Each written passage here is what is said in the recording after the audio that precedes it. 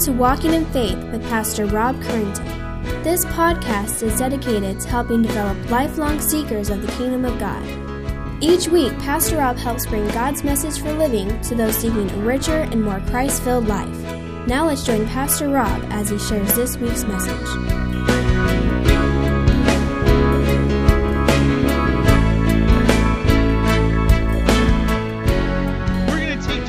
Today, and we're going to talk about why did Jesus come. We're taking a break from 1 Corinthians. We'll be getting, or 2 Corinthians. We'll be getting back to that next week, 2 Corinthians chapter 5, 1 through 10. But I want to talk about this morning is living in a world of uncertainty. The year 2012 has been a year of much turbulence. Anger, fear, mistrust, frustrations, division, and despair is how many would have described their feelings and attitudes this year. 2012 brought many horrific events, such as several mass shootings, turmoil overseas, political intrigue, superstorms, and even a fiscal cliff. And in the midst of all this uncertainty, people are searching for a glimpse of light. Many are looking for a Savior, whether it's in a person or a policy or a party, to give them the hope they so desperately need. However, the world has put their hope in the wrong things. Their hope in people, policies, and parties are misplaced. And searching for the answers, they find themselves deceived. And that is why Christmas is so important. Christmas is a time that people look for hope, right? So much energy is exerted to portray hope in happiness and peace and tranquility in things such as movies and commercials, greeting cards, and other types of media. We're trying to conjure up that Christmas spirit. Unfortunately, in all of that exertion of energy, the true purpose of Christmas has been lost in consumerism, holiday traditions, and even while we're focusing on family. You see, Christmas is so much more than a greeting card. It's so much more than a fireplace and hot chocolate and your loved ones around you. So today I want to answer the question of why did Jesus come to earth?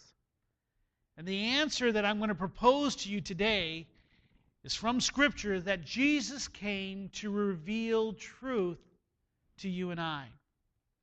Unfortunately, today, too many people have replaced truth with experience, or have given up altogether searching and trying to know truth.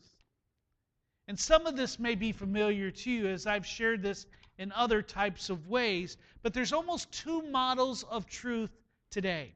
There's what's known as relative truth. Many of you are familiar with relative truth. Relative truth is that type of truth that's defined by the individual. It is subjective and situational. So truth is what you want it to be for you and your purpose. What may be true for you is not true for me or for someone else. It's personal. People say that relative truth, is respectful, tolerant, and unbiased. It's loving. It's all the things that you desire.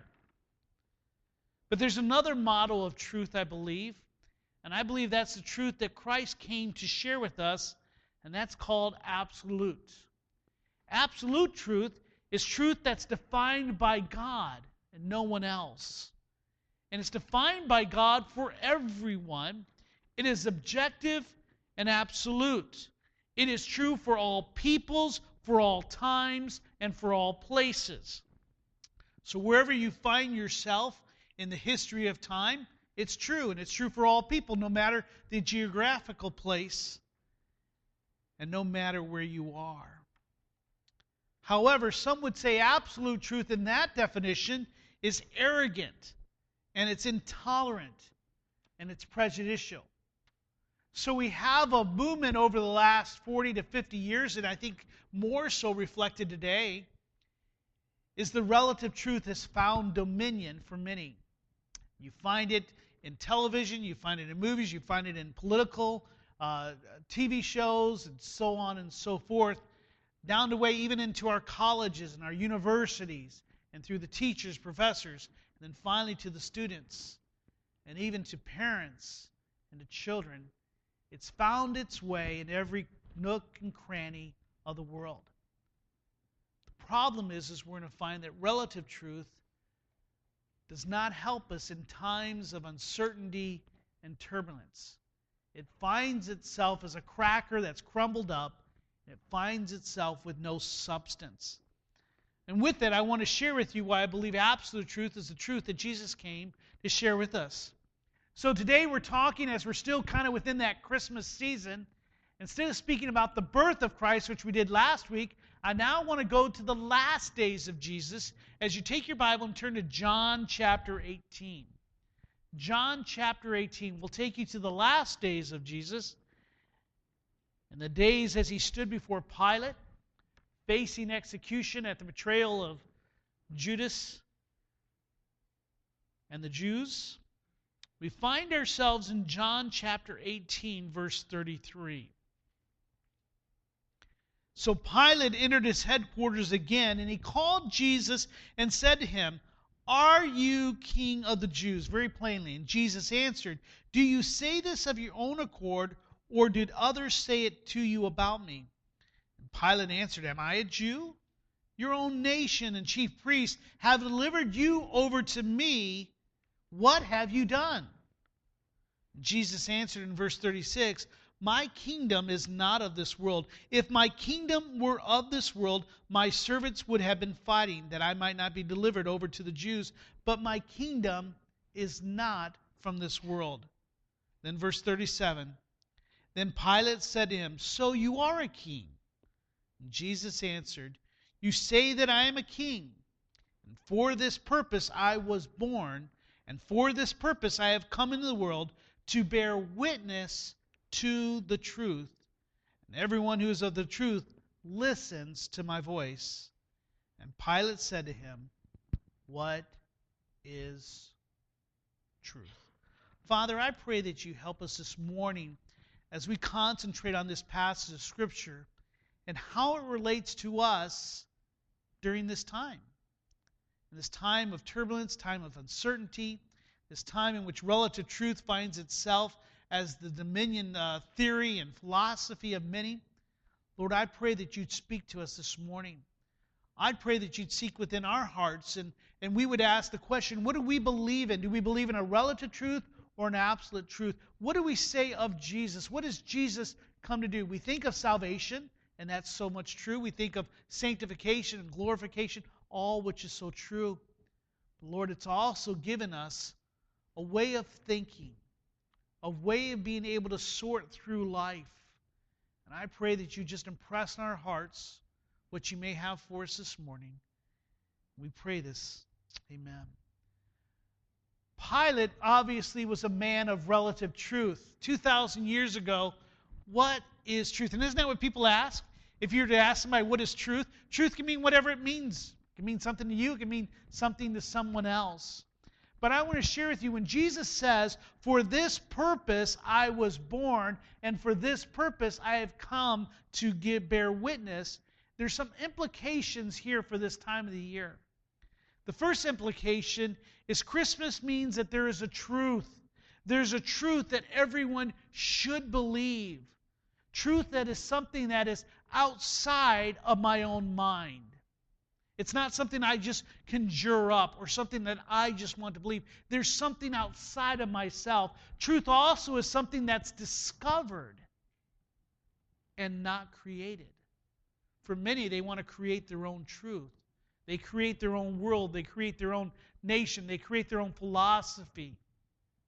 But yet the Bible says that truth is something that you and I discover, that we look for it as a hidden treasure and precious jewels. And thirdly, the truth is to be submitted to and not controlled. And I think that's where we find many times that even if we find truth, we don't want to submit to that truth.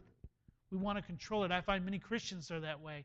Many of the attacks that are going on, or the debates that are going on in the Bible and about today going on, is about submitting to it or controlling it. The second implication that I think we see here is that Christmas means that Jesus came to testify to that truth. Excuse me, that was his purpose. In other words, he's the key witness of that truth. And with those two implications in mind, I want to give you 4 things of how Jesus bears witness, how Jesus gave witness to the truth. So there's 4 things that we want to look at today. The first thing as we go is that Jesus gave witness to the truth by speaking the truth. And that's what you and I need. Don't you? Have you ever thought about that? Sometimes you just, like we think of, what's that, in A Few Good Men. And Jack Nicklaus's character as the general. You can't handle the truth, Well, Jesus speaks the truth. And sometimes is there someone out there, especially as we went through the political season, how many of you sometimes just wanted to pull out your hair, grab the TV and say, someone just speak the truth? And then in the newspapers or they would have those fact checkers, but then you would need fact checkers to check the fact checkers. That's a hard word to say for me, fact checkers. But Jesus is one who speaks the truth. He's one that can be trusted. You see, Jesus was born to speak the truth about God as no man ever spoke about him. For example, Jesus had said, "Truly, truly, I say to you, before Abraham was, I am." And that's one of the most important truths in this universe, that Jesus, the historical man that we think of, is actually the pre-existent God. Not only does he say he existed before Abraham, which was 2,000 years or so before Christ, but he himself called himself the I Am, the personal name that God had given himself in the book of Exodus. And so when Jesus says, I am, that's more than just something, a Popeye statement. It's more than I am, so I exist, so I am, or I think, and therefore I am. He's making a statement about who he was. And then to make plain the significance of God becoming man, Jesus bore witness to the great salvation work he was to do. The Son of Man came not to be served, but to serve, and to give his life as a ransom for many. He said, "This is the blood of my covenant, which is poured out for many for the forgiveness of sins." He goes on to say, "Whoever believes in the Son has eternal life. Whoever does not obey the Son shall not see life, but the wrath of God abides in him. Behold, I am with you always to the end of the age," he spoke as he made his way back to the Father. So Jesus gave witness to the truth, to speaking the truth. He did not try to push his own agenda. He did not try to control the truth. He did not kind of bend it, but he spoke the truth plainly, which many of us sometimes struggle to do. There is no guessing. Is he hiding something? Is he not telling us something? No, he spoke the truth. He says, "I bear witness, and here is my witness. My witness is true."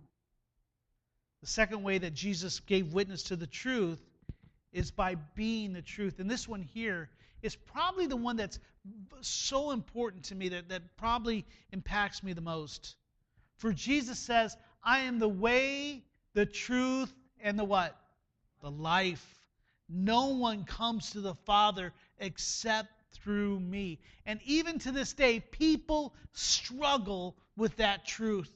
That's a truth that is reverberated throughout the halls of time. But even today, people are looking for other ways. But Jesus said, no, wait a second. Not only do I speak the truth, but I am the truth.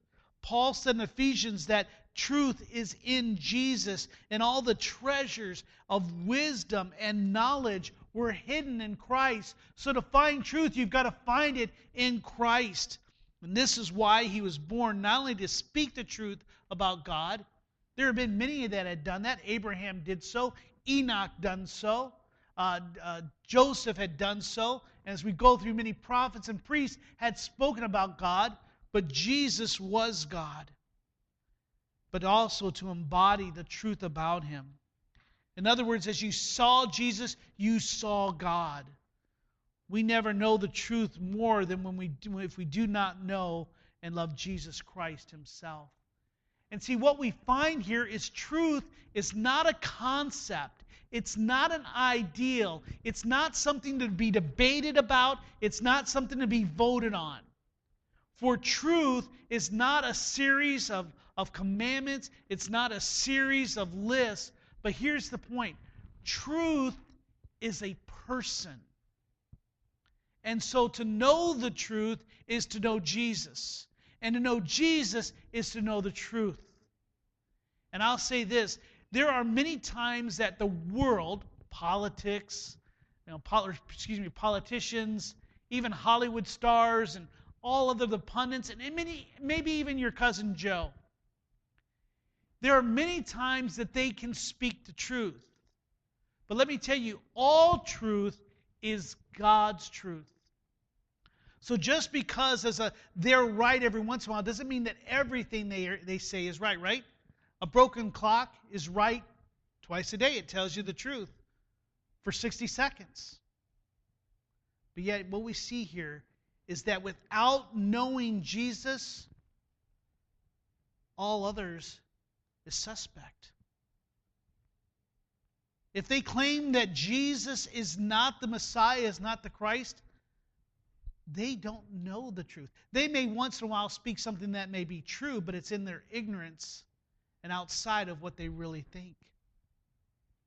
So not only does He give witness to His truth by speaking the truth, and not only by being the truth, but the third way that we see Jesus bore witness to the truth is by dying to establish it.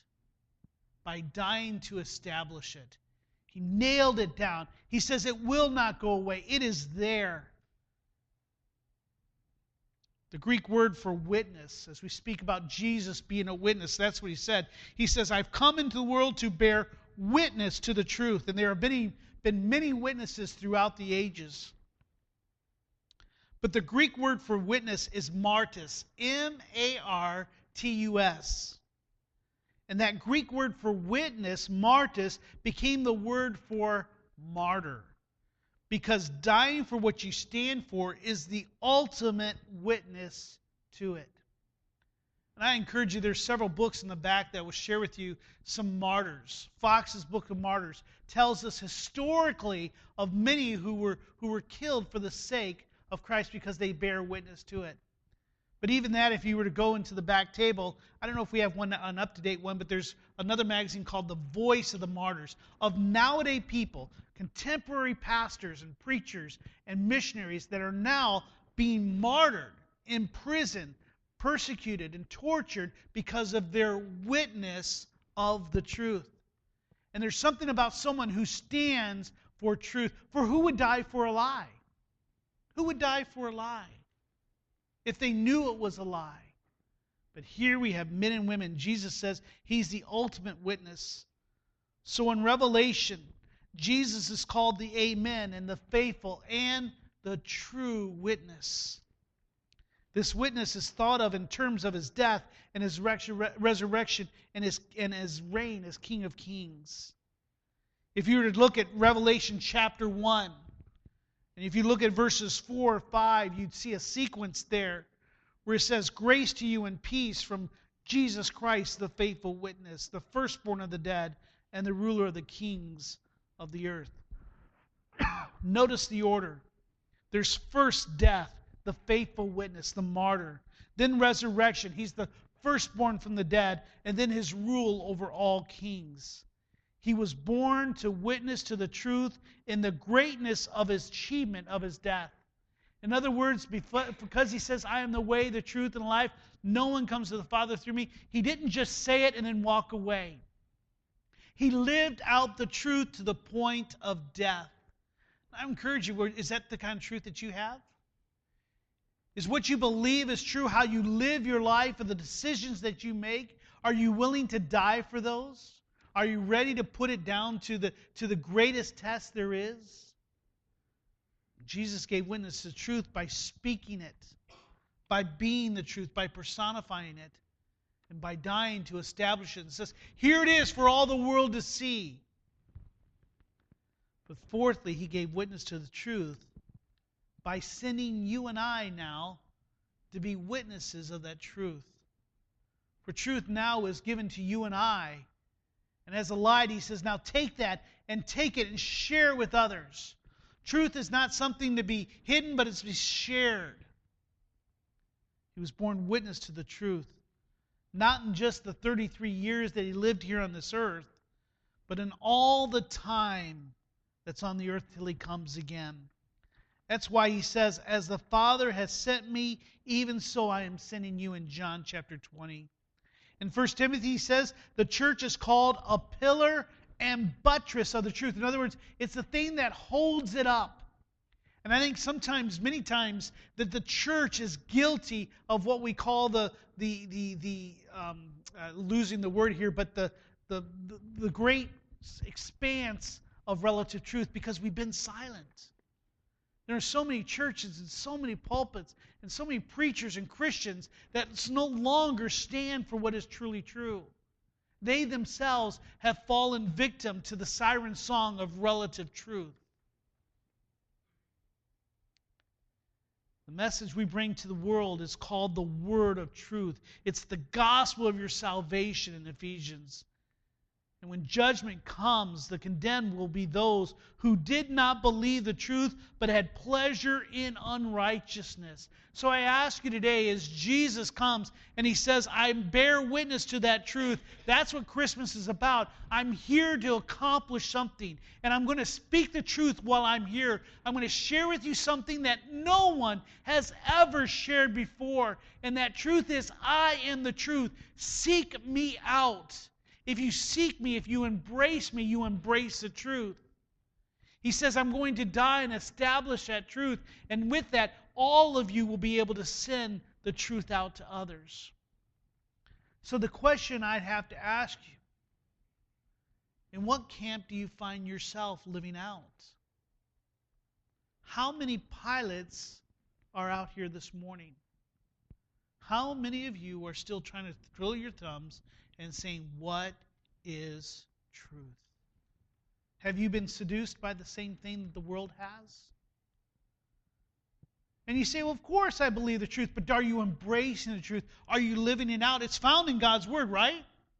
So when the Bible says, husband, love your wives, are you loving your wives as Christ loved the church? Wives, are you submitting in the same way that God has said so? Children, are you obeying the Lord in the same way? In your relationships, men and women, are you living out the sexual purity that God has called us to do? Have we truly embraced the truth? Or are we taking the truth and like many, are we taking it and trying to control it? Instead of submitting to the truth, are we trying to finesse our way through it? You see, that's where you find many today. They either ignore the truth or they try to finesse it into their own making. See, they believe that the truth which is found in God's Word is like silly putty or type that Play-Doh. We make it to what we want it to be. And God says, that's not what I came to give. The Bible has told us to be a witness. And unlike Pilate, we don't say what is the truth. We know who the truth is. The Bible says that the truth has set us free. We no longer are blinded by the lies of Satan and his deceptions. But He tells us to be a witness. But for you and I to be a true witness of the truth, we need to understand the truth. We need to recognize the truth. So I'm going to give you 4 things real quickly. Is how you and I are to be the witness of the truth, even as Jesus was, is first we need to acknowledge the truth. Truth is found in His Scripture. Acknowledge who God is. Acknowledge who we are before Him. Acknowledge the work of Christ on our behalf, and then the fact that Christ is going to come and calls us to respond to that truth. Acknowledge it not only in theory, but acknowledge it in your thinking and your living and in your decision making. Make it alive in the way that you make decisions about your family and your finances and in your living. Learn the truth. Embrace it. As he says that all the treasures and wisdom of God are hidden in Christ, you need to be diving in there, trying to find out more of the nuggets of truth. How does God want me to live? How do I seek to please Him? We need to submit to the truth. Again, the thing that I think we struggle with, many of us have acknowledged the truth. We're even good at learning the truth, but submitting to the truth is something that we just struggle with. Submitting to the truth is difficult. The Bible says that we're to take up our cross, deny ourselves, and die daily. We need to do that. That's submitting to the truth. Recognizing that the truth, as difficult as it can be, is something that God has called us to do, and His children will do so. And then He's called us to share the truth. Because we can't hide it and hold it to ourselves. But as we see that truth comes and makes a difference in our lives, we need to then share that out. We need to be willing to become witnesses and martyrs for the truth. You know, we live in a country at this day where persecution does not put us so much in jail. But I think of one that is.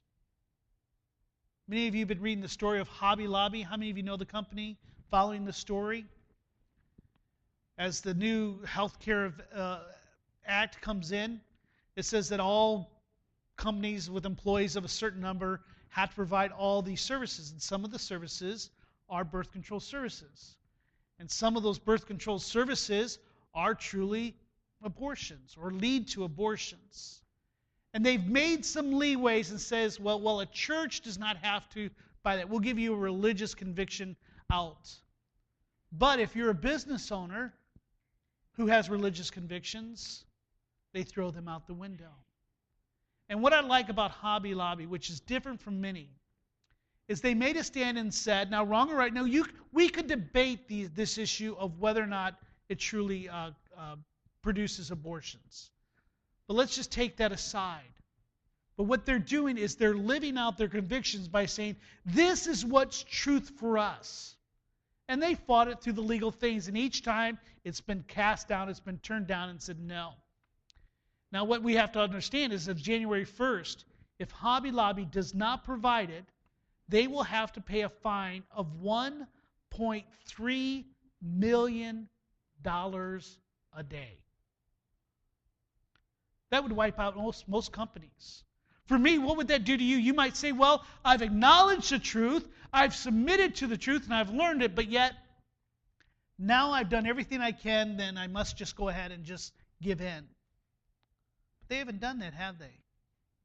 They have come out and says, we will pay that fine every day. For we will not stop believing in the truth.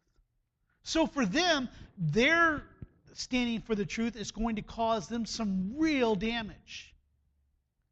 And that's something that's unusual for our country when it comes to religious liberties, knowing the truth. We're not Iran, we're not China, we're not Russia, we're not a Muslim country. And there are many of our brothers and sisters of Christ that are struggling and fighting for their lives this very day. But yet we see it turning. So my question is, you may not be a martyr for Christ in the fact that you're losing your life. And some of you this may never affect you, that you're not losing your business or losing large sums of money. But maybe you might lose the respect of a neighbor. You might undergo some ridicule. Maybe it might cause you to make some financial decisions that aren't like everyone else. Maybe when your accountant says, with all the taxes going up, you shouldn't give as much to your church. And you say, well, you know what? That is true. You know what? I'll go and I'll just do this. I'll go and do that. Let me share with you, we need to stand with the truth, no matter what the cost. I love one man's definition of faith. He said, faith is bold obedience to God's word in defiance of circumstances or consequences. No matter what it costs me, though my foes may slay me, Scripture says, I will still serve the Lord. Is that real in your life? Is that how much you love the truth? Have you embraced the truth to the point that you say, I would give it all for the truth? What does your life stand for? For us today, we must understand that we find the truth in God's Word, the Bible. Hebrews tells us long ago, at many times, in many ways, God spoke to our fathers by the prophets. But in these last days, He has spoken to us by His Son. And what we have here is a collection, specifically the New Testament, as it shares with us the life and the principles and the doctrine of Christ. But Christ tells us that all Scripture speaks of Him. And so in here, you and I no longer will have prophets. We no longer have supernatural angels who will pop up and say, hey, by the way, do this. But we have His Word. So embrace His Word, learn His Word, submit to His Word. But I have to share you, the Bible is under attack. One of my most favorite commentators, and I say this tongue-in-cheek, is Piers Morgan. I don't know if any of you watched his show this last week with Rick Warren, but listen, once again, Piers Morgan this past week tells Rick Warren that both the Bible and the Constitution were well-intentioned, but they are basically inherently flawed. So in Piers Morgan's mind, the Bible and the Constitution, one written by God, one written by man, are both inherently flawed. Greatly spoken by someone who's not even a citizen that lives under the Constitution or the Bible. But yet this is what he says, it's inherently flawed. He goes on to say, my point to you is about gay rights. So that's his issue he brings up. He says, for example, it's time to make an amendment to the Bible. So for him, the truth is relevant. It's something that's not always the same. So now that public opinion has changed, we must now take our Bibles and our constitutions and we need to mold them as you would mold a piece of clay, and that's what should be the standard. So truth today is not that. And I love Rick Warren's comment. I don't know if any of you saw it. You can YouTube it. He kind of fumbled a little bit. I think he was taken back. But he said no. He said what's inherently flawed is the opinion of man. That's what changes. The Bible doesn't. So I'll give kudos for that.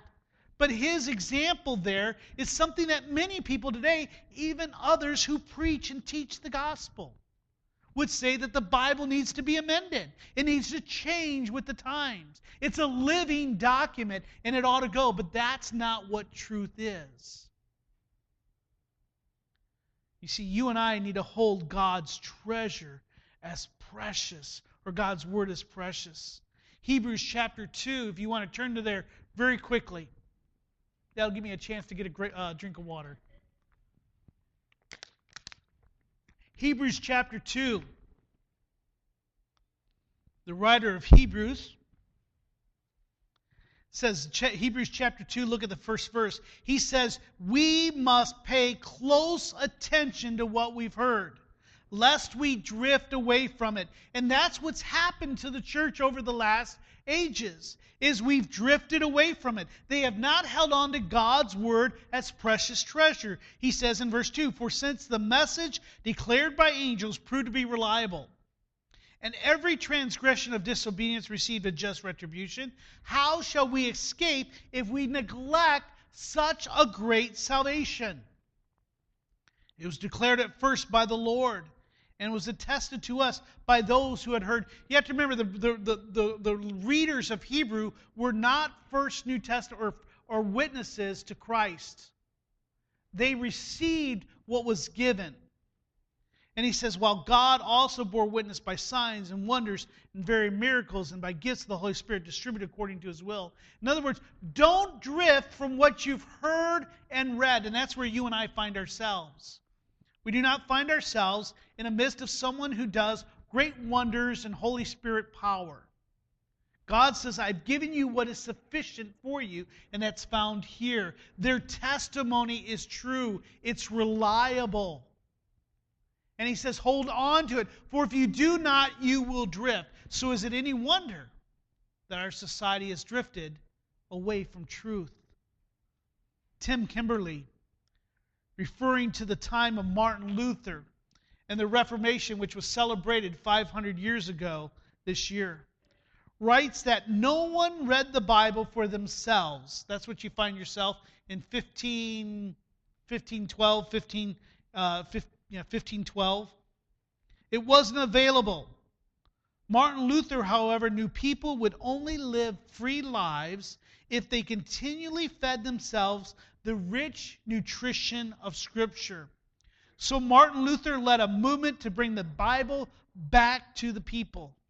And as we enter 2013, he gives us this challenge. The church once again has lost the Bible, and I would agree with that. Yes, it's available everywhere. Most people even have one on their phones. But it's not, listen to this, but it's not in the hearts of God's people. What a damaging declaration. He goes on to say, most Christians today do not regularly read the Bible for themselves. I wouldn't ask for you to raise your hands, but how many would find yourselves in that description? Yep, you got YouVersion on your mobile. You got it on your Facebook. But in reality, you're never diving in to find the wisdom and knowledge found in Christ. Paul warns the Christians about forsaking the truth in God's Word. In 1 Timothy chapter 1, he says, I charge certain persons not to teach any different doctrine. Let me ask you, would you be able to challenge me if I came up with a different doctrine? Would you be able to say, Rob, that is not Scripture. Rob, that doctrine, you're missing something here. It's not complete. It's not full. Would you be able to do that? You need so. And not of your own mind, of your own tradition, but in God's Word. Would you be able to faithfully go through God's Word and says, here's where we're listening. You know, that's why I share with you each Wednesday what I'm going to be teaching on next week, so that you can read it. You can pray over it. I don't believe I'm the only one that can listen to God. I'm not the only one in this church that can read God's Word and discern it and share with it and understand its truth. That's why at the end of the service I ask you, what has God brought forth in your heart this week? That was 1 Corinthians chapter 14, by the way. Let all come and let them bring a word of truth and sharing. I want to hear what God has given to you. We are to read it together. We're to learn it together, and then we're to give it together, and we're to even debate it together, finding out what God's Word is. Don't become a one pastor or one man feeder. And not in the fact that you should be looking for others, but we all ought to be involved. He says, do not teach any different doctrine. Don't devote yourself to myths and endless genealogies that promote speculation rather than the stewardship from God that is by faith. I think that's where we found ourselves. There are many people that maybe are biblical literate, but really all they want to talk about is the mark of the beast. They want to talk about who the Antichrist is. They want to talk about newspaper theology. And that's all their desire is, or some other type of thing. Who were the sons of God in Genesis chapter 6? All fun stuff to talk about, but in the end, are we grasping the truth? Are we understanding the truth? Are we witnesses to the truth? He says, certain persons, by swerving from these, have wandered away into vain discussions, desiring to be teachers, but without understanding.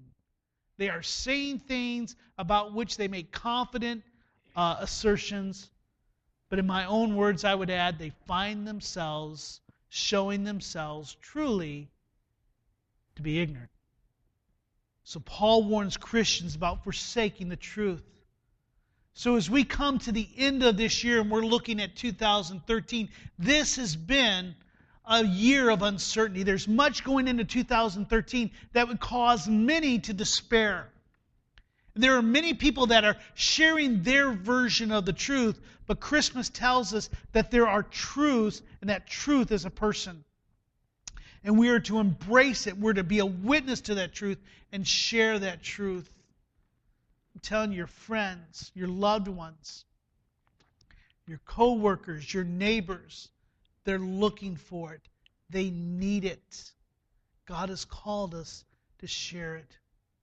Would you allow the truth to be embraced by you? Would you allow it to be shared? Would you allow it to be shining forth? I pray this year that you'd make it through God's strength, that you would embrace the truth that's found in the Gospels, that's found in Scripture, that you would bear witness to it, and that you would live out the implications of its truth. The truth of Christ and God's Word is our only hope and comfort in times of uncertainty. And let me close with this. As Paul writes to Timothy, he says, God gave us a spirit not of fear, but of power and love and self-control. And he ends with this, Timothy, my dear son, he says, do not be ashamed of the testimony about our Lord, for from it is truth. Father, we just come before you this morning. I thank you for your word. And I would pray there are many times your word has been more than just more of an exercise in trying to understand doctrine points. But Lord, let me see that it's your word and you're bearing truth. And truth is found in your word. And Lord, I pray that we not be seduced by the world's version of truth. Lord, let us stand for the truth. Let us be strong in your truth. Let us be willing to die for your truth. Let us not try to change it. Let us not try to make it fit our mold, but Lord, let us submit to it. And Lord, I pray that all of us this year would be faithful witnesses of that truth. And that begins by taking up your word, holding it dear, and reading it. Strengthen us for this battle. Strengthen us for this task. And may you be glorified in our lives as we live out the implications of the personage of truth, your Son, Jesus Christ. We pray. We hope you have enjoyed this week's Walking in Faith podcast. We encourage you to share this podcast with others in order to help spread God's message to all those in need. If you have any questions or comments, we would love to hear from you. Email us at walkinginfaith@orangevilla.org. You can help us spread this podcast by writing a review at iTunes. And don't forget to visit us online at orangevilla.org. There you will find more information about our ministry, as well as share your thoughts, submit prayer requests, and find out how you can help others to grow in God's love. Until next week, may God bless you in everything you do.